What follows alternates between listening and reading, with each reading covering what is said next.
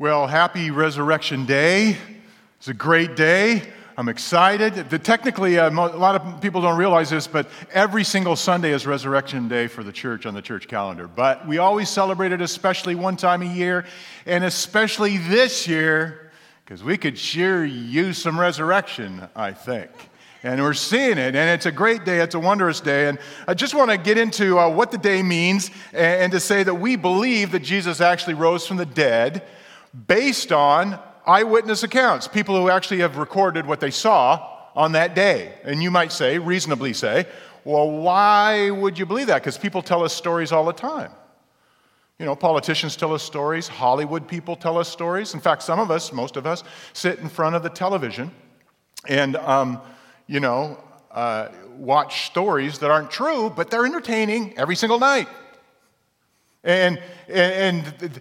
So the question is, why would that be? And if that's a question for you, I honor you for wondering about that. Even if you're a believer for a long time, why do we believe again? Here's the thing. One little bit of information is to give you is to think about the fact that these people who record what they saw on that first day, they didn't believe it at first either.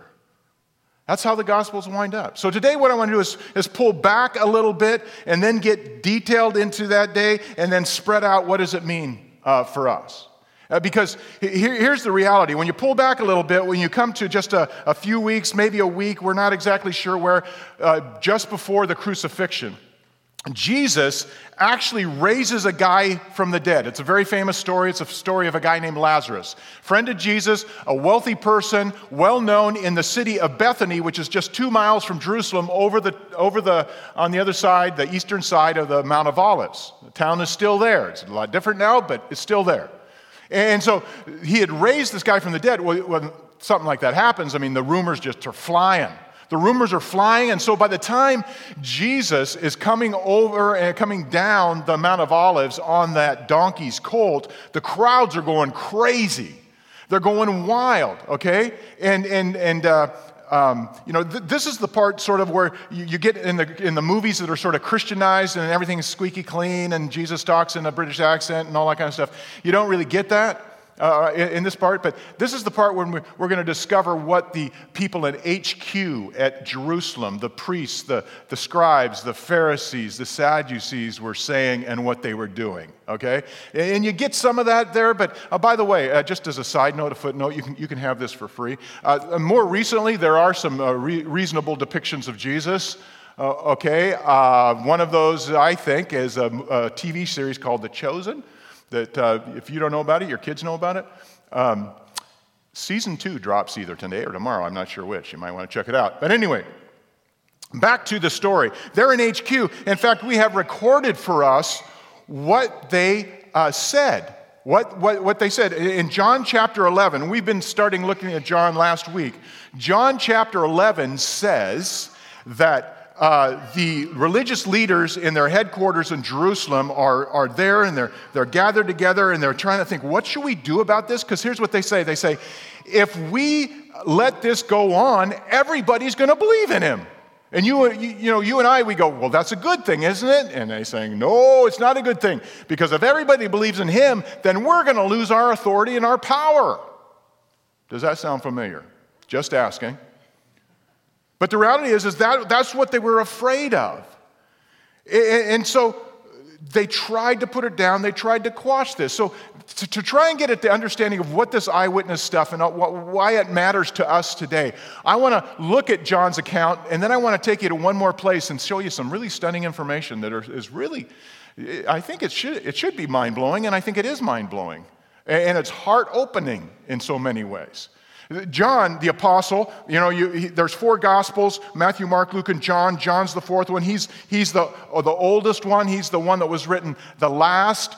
John has this ring, just like the other 3 Gospels, but really John, because he was there, he claims to have been there on that day. John has the ring of eyewitness account to it, because in the resurrection account in John chapter 20, John is expressing exactly what he saw. See, here's how the Gospels sort of present this whole resurrection thing. They say, we were there, this is what we saw, you decide. We were there. This is what we saw. You decide. See, the reason that's such an important piece is because so many people, especially people who haven't read the Bible lately, the New Testament, they think to themselves, well, the Bible is just full of these fantastical stories, or else they think it's just full of this really, emotional manipulation kind of stuff that just try to get at the core. And people who are hurting and need something, they go to that seems to help them, so they just get sucked into it. That's kind of what people think the Bible is, but it's not that at all. We saw that. This is what we were there. This is what we saw. You decide. If, for example, like I said, everybody at the end, it's sort of like they believe kind of something, but then they don't believe, and then they believe again. They don't believe until they do, just like all of us. It's just what you would expect. And the people involved, they're people that are normal people with normal sins and normal struggles. It's just what you'd expect. Not some puff job of a story. It's like, this is what we saw. This is how it happened. Let me show you how John does it in John chapter 20. For example, in John chapter 20, the first 10 verses, we have the story of Mary Magdalene, Peter, and John going to the tomb and finding it empty, okay? And they didn't understand at first what they had eyewitnessed. Think about this. The women were first at the tomb, okay? That's significant, and it's not just a gender statement. It's significant because it's one point in the direction that this is an eyewitness account. Because in those days, women were even less in a position to be the first ones, to be the heroes. The men were supposed to be the heroes. The men weren't supposed to be the cowards. They weren't supposed to be hiding. And yet, John, as he records this, admits and says it was the women first. In fact, in John's case, it was one woman, Mary Magdalene, who was a former prostitute who had been saved by Jesus and had her sins forgiven, and her life had been completely transformed. And by the way, as a side note, because you may have heard this even in this world or maybe from a college professor, the other three Gospels say a whole bunch of women went. It wasn't just Mary, but the women were the brave ones that went early in the morning to look at the tomb. And they were the first ones that saw it. The men didn't believe them. They called them nonsense. Except Peter and John thought there was enough truth. They better go see what was going on.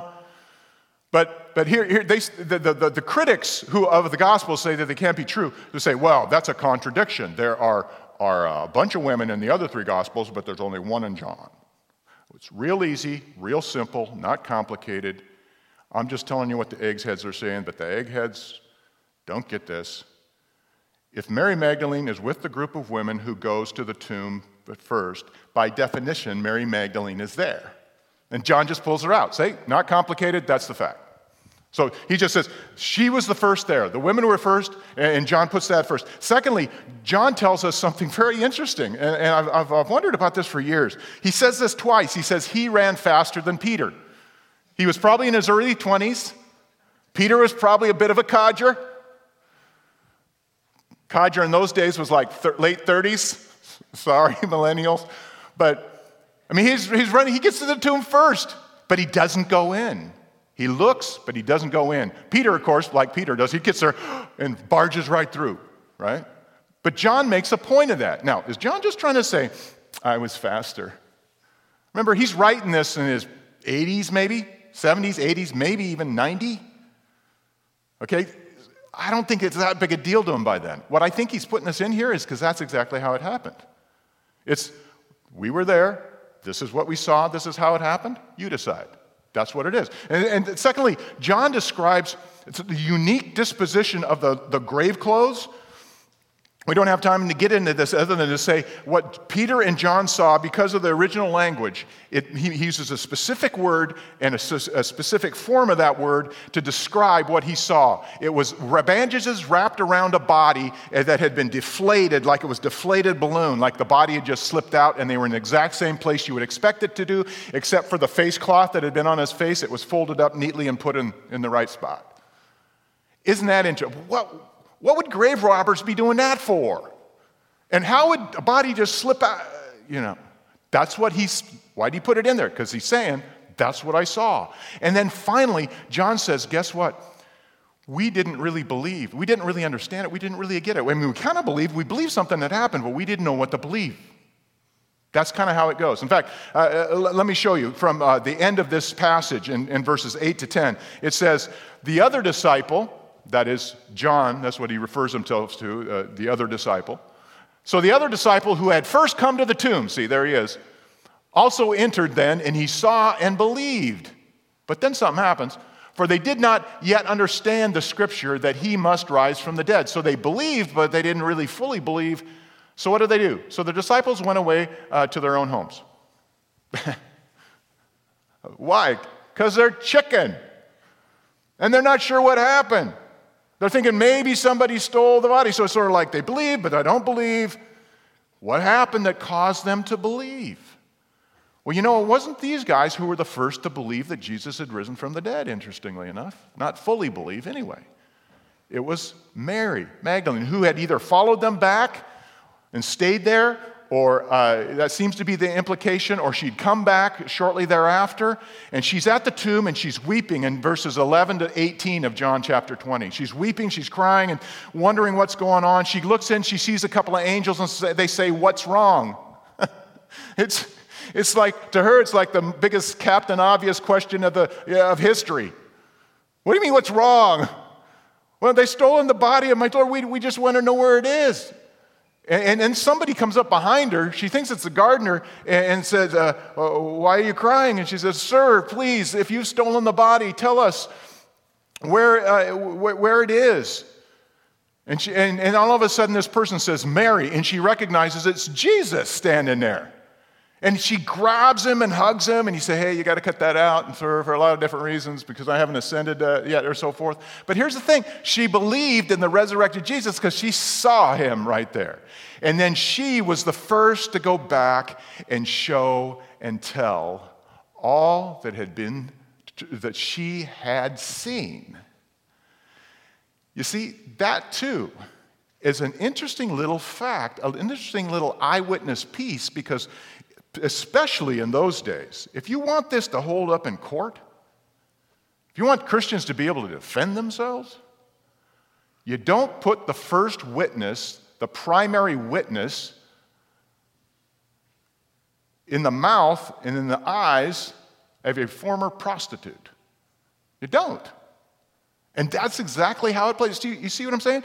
This is what, we were there, this is what we saw, you decide. That's how straightforward this is. Now, I want you to understand that nobody doubts the historicity of Jesus. Nobody doubts that there was a person named Jesus who was crucified. Nobody even doubts. I mean, I don't know if you knew this, but there are actually people who study the Bible for its literary content, for trying to decide what's history and what's baloney. They don't believe any of it, but they actually make a living studying the Bible for those reasons, which is weird to me, but that's what they do, okay? And so there are secular, non-believing Bible scholars, and there are believing Bible scholars. Just like there were secular, non-believing people at that time, and were believers at that time.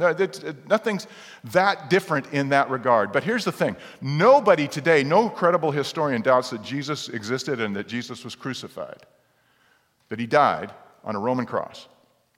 And there may have been a time when that was true, like when I was in college, in that era, which we won't talk about how long ago that was, but the reality is you might have had a professor say, "Yeah, well, we're not even sure Jesus was a real person." Nobody says that anymore, okay? Nobody that's credible at all says that anymore.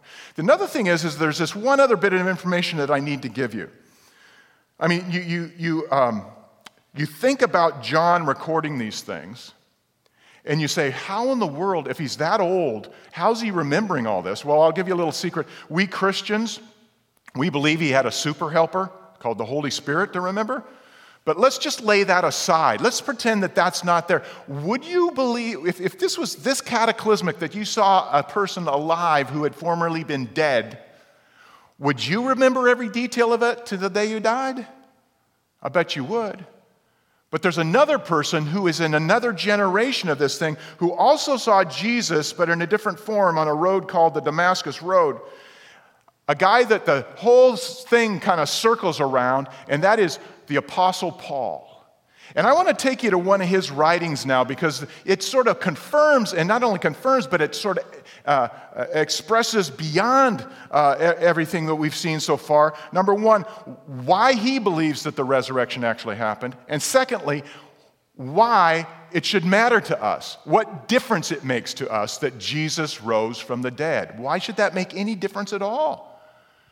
And the Apostle Paul, again, is one of those people that every credible scholar on the planet believes actually existed and believes that he was a major factor, the major person, the genesis of the Christian faith flowed through the Apostle Paul. That's how, in our view as Christians, God used Paul to bring that, but in general, just basic, non-believing terms, Paul was the one who brought forth and was the instigator in the biggest way the faith that we have today and that we call Christianity, okay? That's the case. For example, in the New Testament, there are, the Gospels, the 4 Gospels, then there's the book of Acts, and there's the book of Revelation at the end. But in between, there's these we call them books, but they're really letters, epistles. And there are 21 of those things. And 13 of those were written by Paul. And here's the thing. 7 of those 13, the rest of the 13 have Paul's name on them or are pretty sure in legend and so forth, but the 7, no scholar, even secular scholars, do not doubt that Paul actually wrote those, okay? Those, and I'm not saying you should doubt the other ones. I'm just telling you what the eggheads are doing. So here's the thing. There's no doubt that he wrote those 7 books. The books like Romans and 1st and 2nd Corinthians, Galatians, different ones, the Timothys. It's really clear to even the secular historians that he wrote those 7 books. And I want to take you to one of those. In fact, if you've got a Bible or you've got a Bible at home, you can open it up to 1 Corinthians chapter 15, because there's an amazing thing that Paul does in 1 Corinthians 15. And before I read you a section of it, I just want to tell you, in 1 Corinthians 15, he gives this long delineation, 58 verses by our count, this long delineation of what the resurrection means, why he believes it happened, that's the first thing, and what differences it makes to our lives now and on into the future. It's a really amazing piece of work. The whole thing is about the resurrection of Jesus. And what you need to understand, what you need to know, and this is why I got my handy little board here, is that Jesus was crucified and died and was put in that tomb right about here, somewhere between 30 and 32 AD. Okay? Somewhere in that time frame. Paul, when he's writing the Corinthians, he writes the letter of 1 Corinthians in 53 to 54 AD, somewhere in there. But what he says, and I'm about to read this to you, what he says is that I've already been there and I shared with you some information about what the gospel actually is. What actually happened, what was told to me years ago, I gave it to you, and it was that visit was in 52. So 52 to 32, that's 20 years. So I know if you're Gen Z, you don't remember 20 years ago. You might not have been here. If you're a millennial, you probably do. Even if you're in your 20s, you might remember. Well, maybe you won't. It depends on how far into your 20s you are. If you're in your 30s, you go, yeah, I was 10. Yeah. If you're in your 40s, you go, oh yeah, I remember 20 years ago. If you were in your 50s, you go, I'm 50. Or if you're in your 60s, you say, that was last week, right? Right? I mean, 20 years is just not that long ago. Here, I'll give you an example that we shouldn't really bring up on a happy day, but 20 years ago this year was what? 9/11. I'll bet even if you were young, then you remember what your parents' response was. I'll bet you remember certain images, and that was a tragic day, something you'd rather forget, not a happy day. You see, what's interesting is that that's really a short time frame. Christians fully believed, and Paul was preaching, and he was well into his missionary journeys by this time, only 20 years later, it was already there. But that's not even the end of it.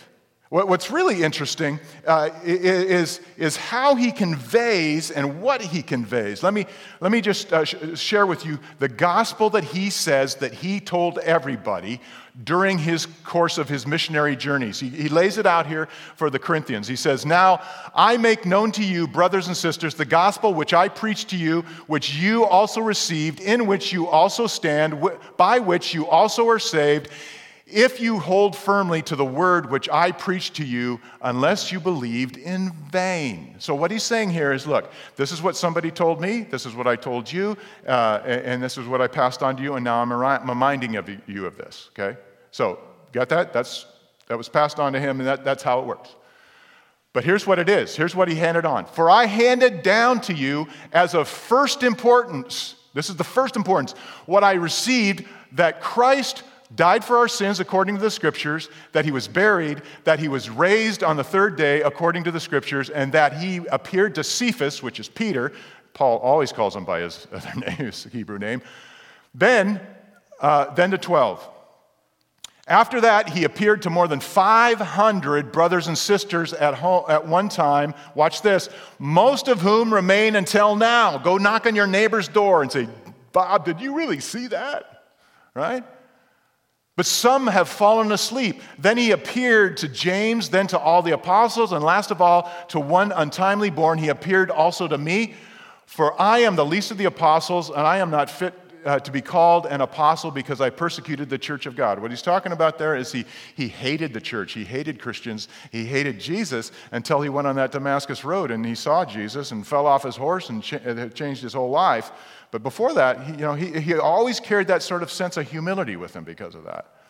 But let's go back to what he's saying. 20 years after, Paul is telling us that all these people saw Jesus alive, that he died on the cross for our sins, that he rose from the dead. That's at 22. But here's the interesting thing. If you go back to the book of Galatians, Galatians is probably the first book, actually, of the New Testament that we have, the oldest one, the one that was written first.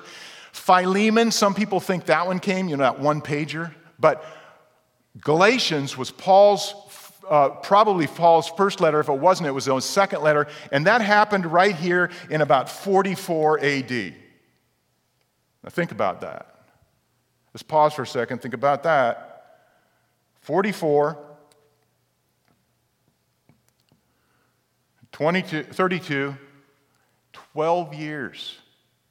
He was given the same information to people 12 years after the resurrection of Jesus. Exactly what he just told them about. Yep, Jesus rose from the dead and seen by 500 people. But that's not all.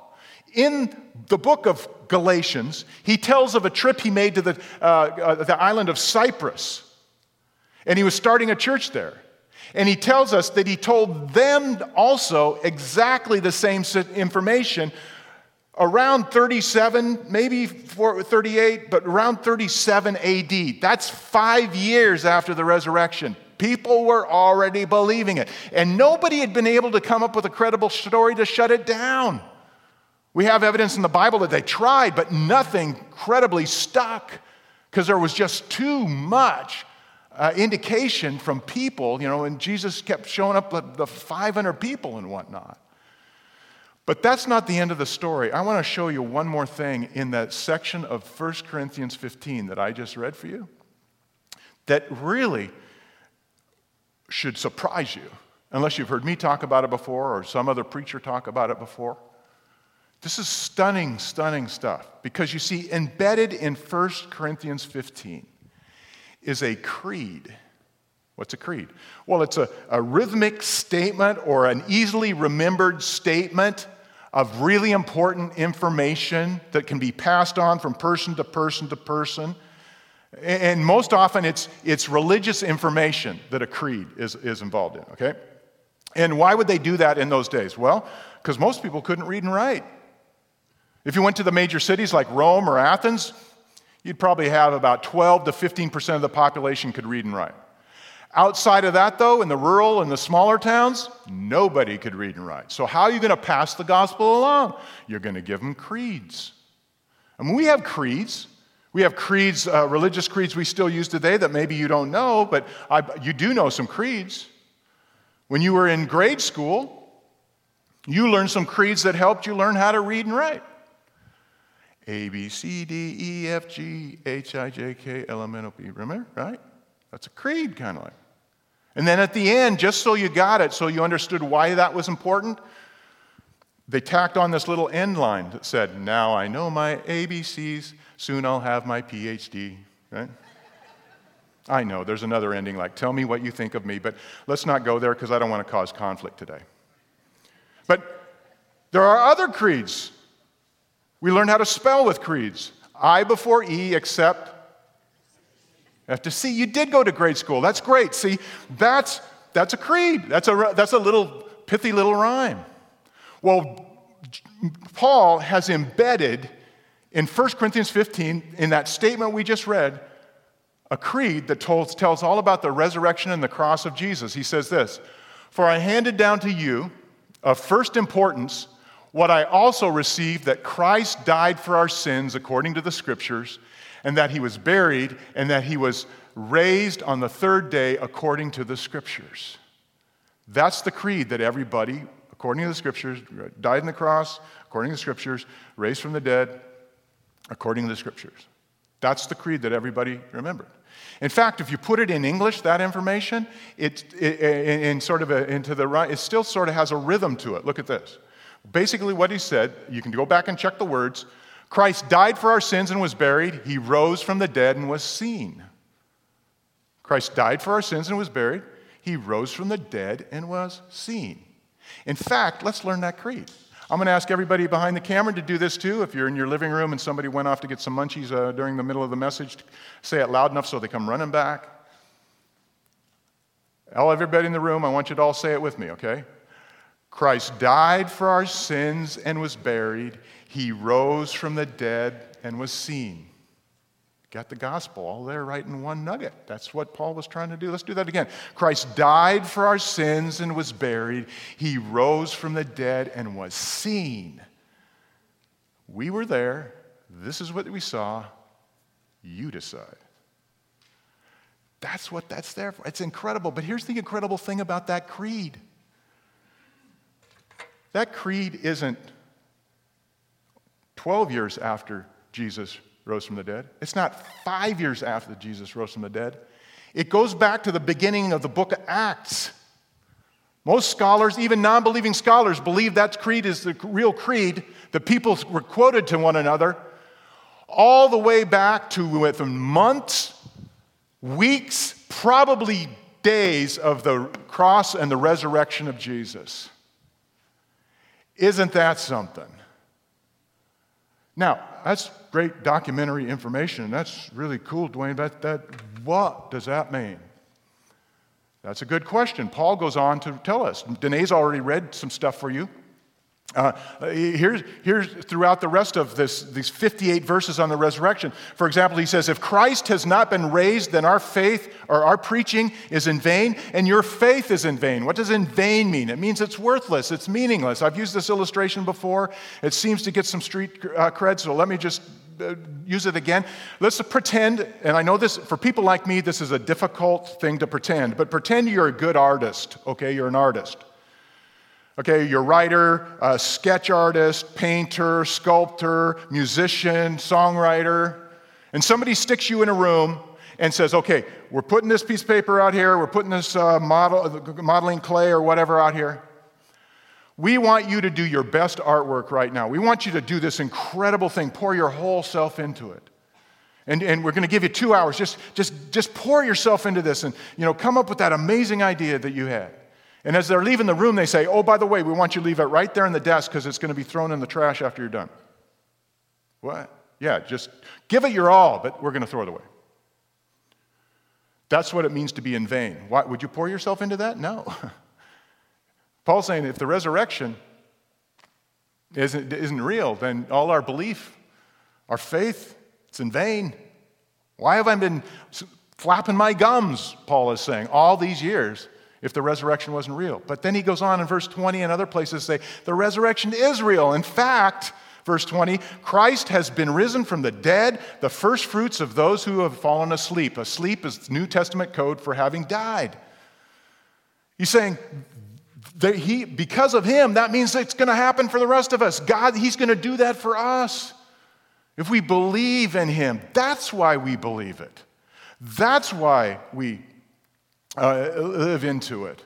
And another interesting thing about this whole thing is that Paul doesn't even leave it there. Like I said, you should really read the rest of 1 Corinthians 15. Because the Apostle Paul, at the end of this, summarizes the fact that death is not the end. Death is in a sense a new beginning. Is it hard? Yes. But because Jesus moved through it and rose again from the dead, that's exactly what can happen for us.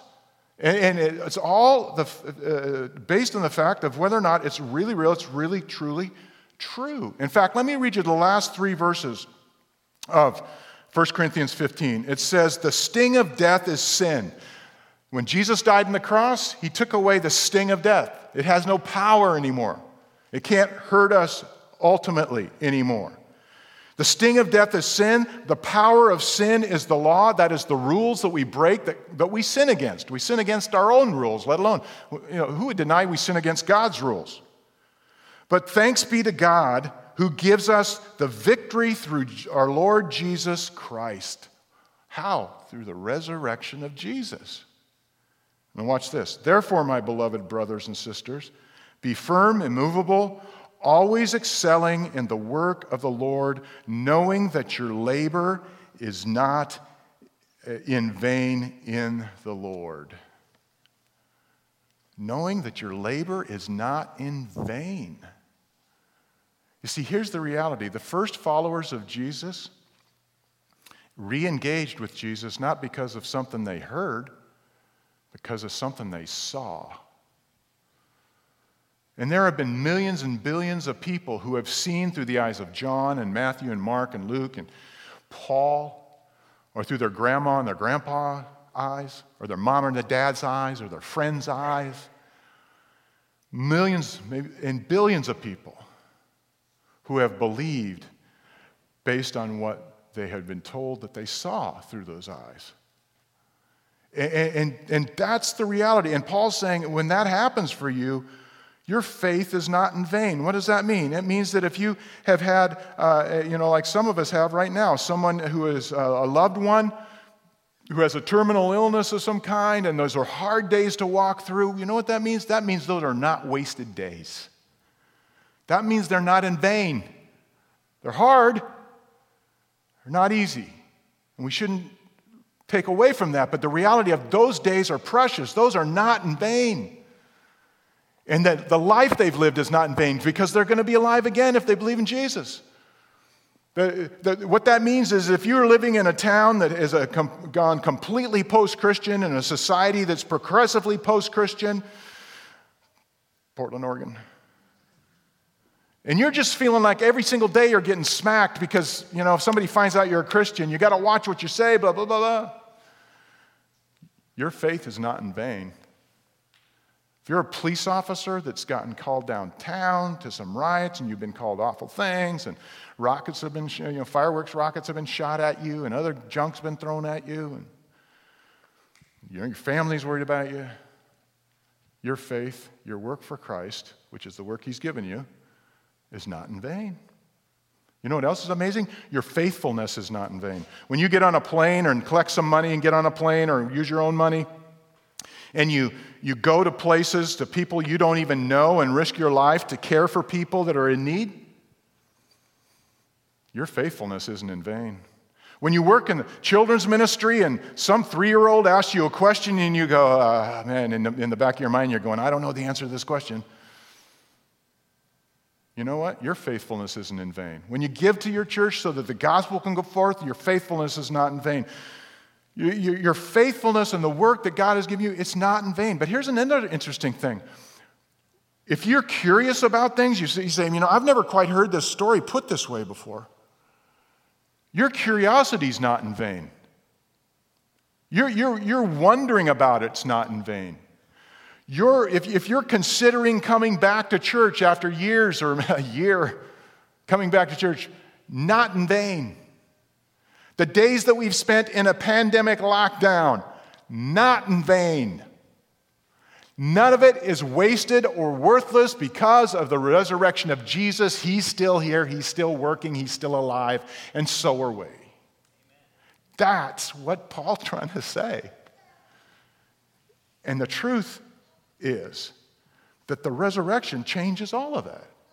The truth is that by living into what they saw and what they told us, that it is possible to have a new life by which we're transformed, we're freed from the sins. Remember, Christ died for our sins and was buried. But then he rose from the dead and was seen. If you are a person who is considering possibly re-engaging with Jesus, whether you're a brand new person coming to this or whether you're a person who's been a part of church for a long, long time, I want to invite you to do it today, right here, in this moment. So if everybody would just bow your heads and hearts in prayer with me. I just want to lead us in prayer. And if that's the desire of your heart, just make it real simple. It's really what's on your heart and expressing that heart to God and just saying, Lord Jesus, I believe that you came and died on the cross for my sins and that you were buried and that you rose again from the dead and were seen by all of those people. And I believe that you've been seen in a different way by the people that have come after them. People maybe even close in my life. Thank you for coming for me. Would you come into my life and free me from my sin and free me from the fear and the power of death? And then just say, in Jesus' name I pray, amen. That's all you need to do. Heavenly Father, I love you. We love you. And we're so taken aback by the wonder of what it is you've done. It never gets old seeing this. And Lord, I just pray that you would touch every single heart within the sound of this service. And I pray that you would help them, cause them by the power of your Spirit to experience your presence today in the way that only you know they need to experience it. We love you, Lord Jesus. We thank you so much for coming and sacrificing for us. And today, we thank you for being alive and being here and promising to never leave us or forsake us. It's in your name that we pray, thanking you for all the goodness and the blessings of this day and of each other. Amen.